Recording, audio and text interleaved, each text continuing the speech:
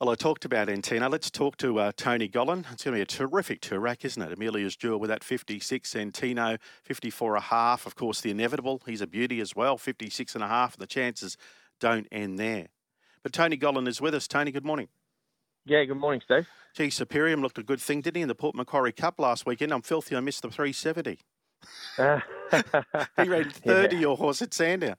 Yeah, no, I guess he did. Tell us, how is he leading into this Toorak? Of course, he's third up, luckless first up, and he got the job done at Sandown last time. Yeah, he's really good. He's definitely improved. This is the best we've had him this time round. He's sort of somewhere getting towards his peak. I'd say this prep. He worked with very good yesterday. His recovery was phenomenal, and the horse is really up to the mark with his looks, etc.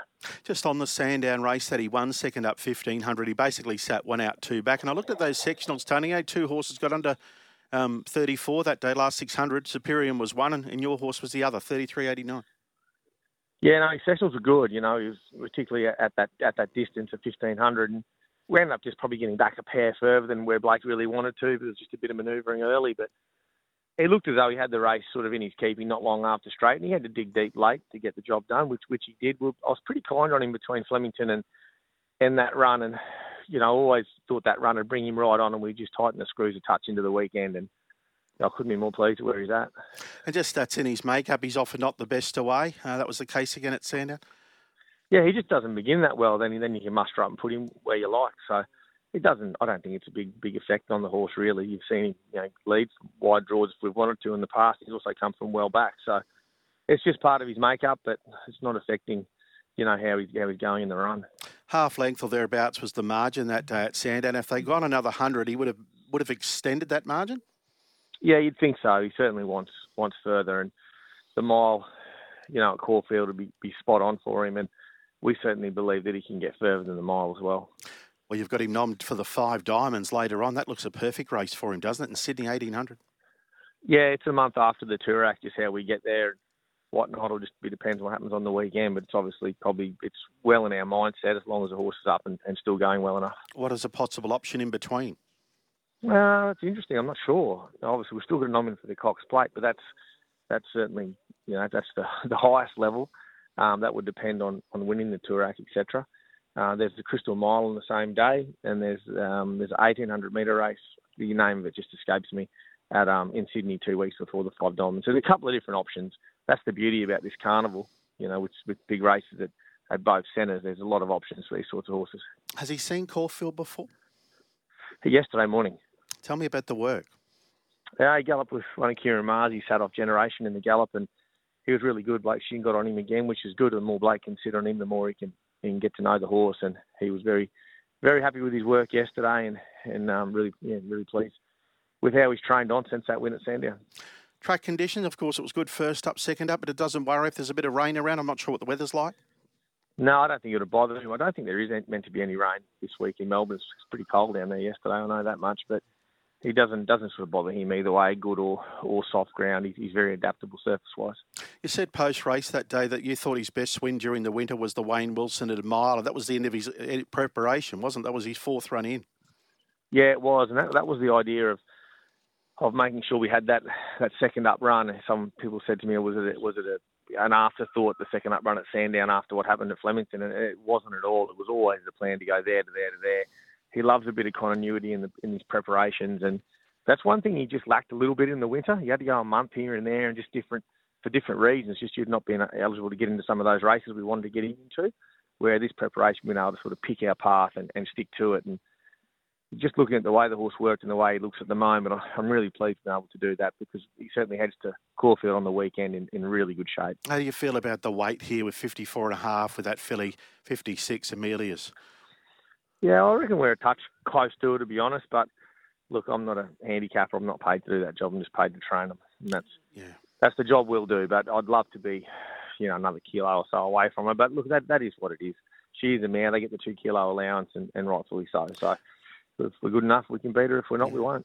Sensible ride the other day. They had to ride a positive. Lucky they did, because that Pride of Jenny was really hooting, and we know about the record time. I'm sure they'll ride her differently here, and it'd be lovely to get on the back of her with Antino, Tony, wouldn't it? Anyway, for the draw. I would imagine we wouldn't want to be too far away from her in running, that's for sure. So that's the beauty, I guess, of both horses, isn't it? Really, they're both very versatile. I've seen Antino come from well back. We've also seen him lead with 61 on his back here. So, they're both versatile horses. They can both be put where they want. They both seem to like whatever ground's underfoot, and they're both going to be excellent at a mile. So there's a lot to like with both, and I'm not going to swap my bloke for her, and looking forward to the weekend. Yeah, this is, I love her, but this is a real, this is a solid test for her, isn't it? It's a solid test for our horse as well. I think every horse in this Toorak is a solid test. I know they've got the 5 diamonds, etc. in Sydney, but this race has come up very strong. It's a really good race, $1 million. They're not to be sneezed at, these races either. So it's a proper race. It's a Group 1 handicap. You always normally get pretty good sized fields in these, and you've got to get the right run in transit. So, if we can get the right run, we won't offer any excuses for our preparation or the condition of our horse, that's for sure. You got some nice horses set towards the summer carnival. Just an update, Freedom Rally. Is he close to a trial, and Zarastro's just having a bit of a freshen up for summer? Yeah, Zarastro's having a little bit of a break. He's only having sort of 10 days or so off, and he'll be back sort of in the yard. They don't get long off. He'll probably head towards that listed race.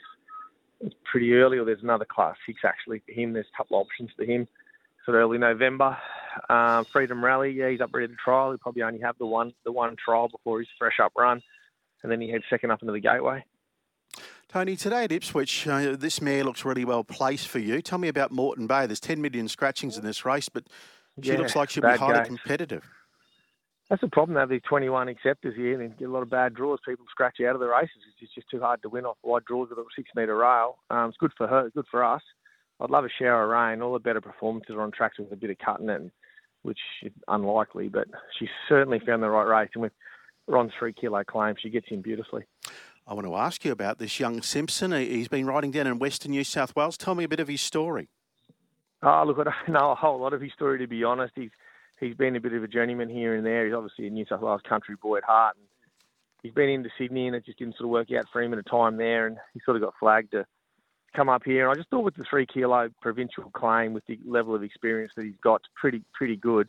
He's testing a bit of metropolitan, racing today just for that claim. He rides a little bit heavier than probably what he will be in the summer. But he's a lovely, patient rider. He's a very good horseman. Jockey-wise, he's obviously got room for improvement, like they all do when they still got 3 kilos. But he's a nice, exciting kid for the area. Michael Rod's been riding a fair bit of work, and he's a real slow build-up. How's he going, Tony?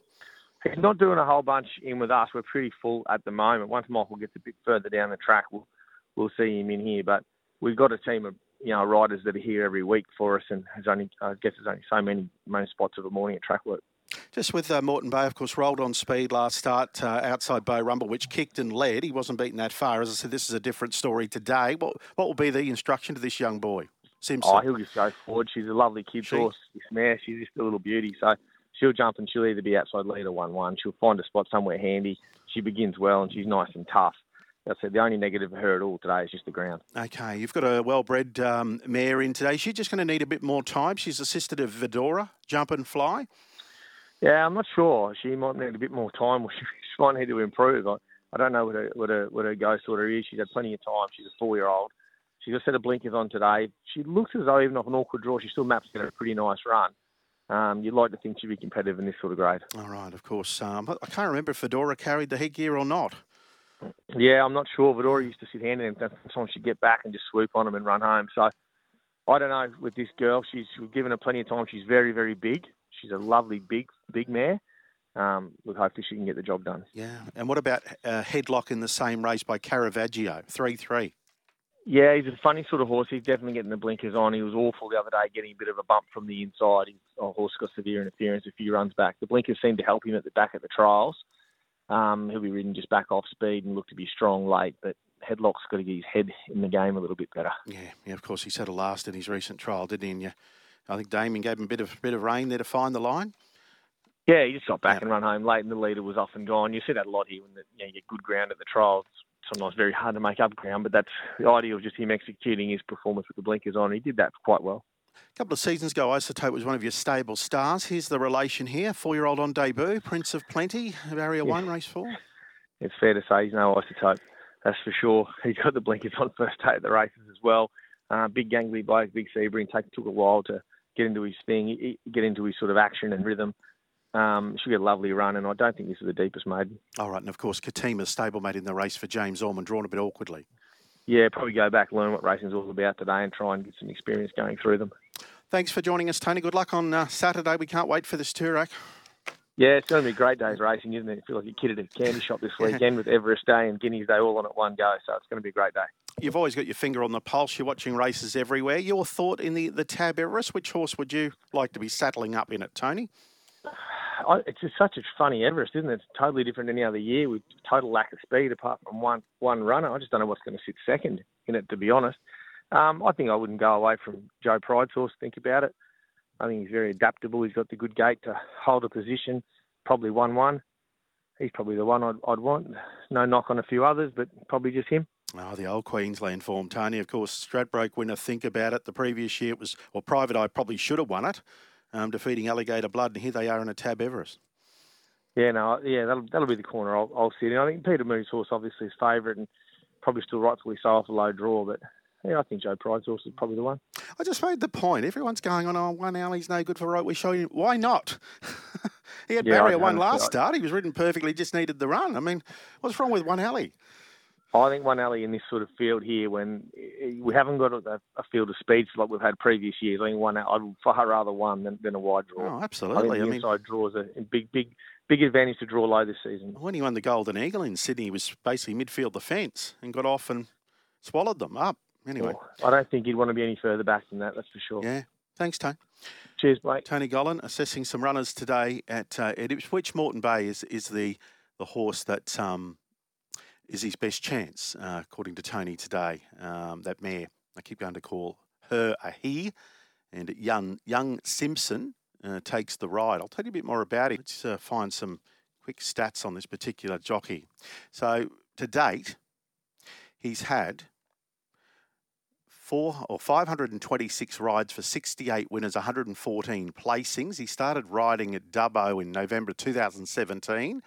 His first win was that same day. So he rode a winner his first day at the races, Butterfly Sky. He believes that Not a Bad Idea is the best horse that he's ridden to date. He's ridden 20 winners for Clint Lundholm, Brett Thompson. He's ridden 15, Gary Lunn 8, Dar Lunn. He's ridden 4, Justin Stanley, the Justin W. Stanley, he's ridden a few winners for as well. And he's ridden 15 winners at Dubbo, 12 at Wellington, 6 at Warren, 4 at Bathurst. So that's the young boy that's riding one of the favourites today, Ronald Simpson.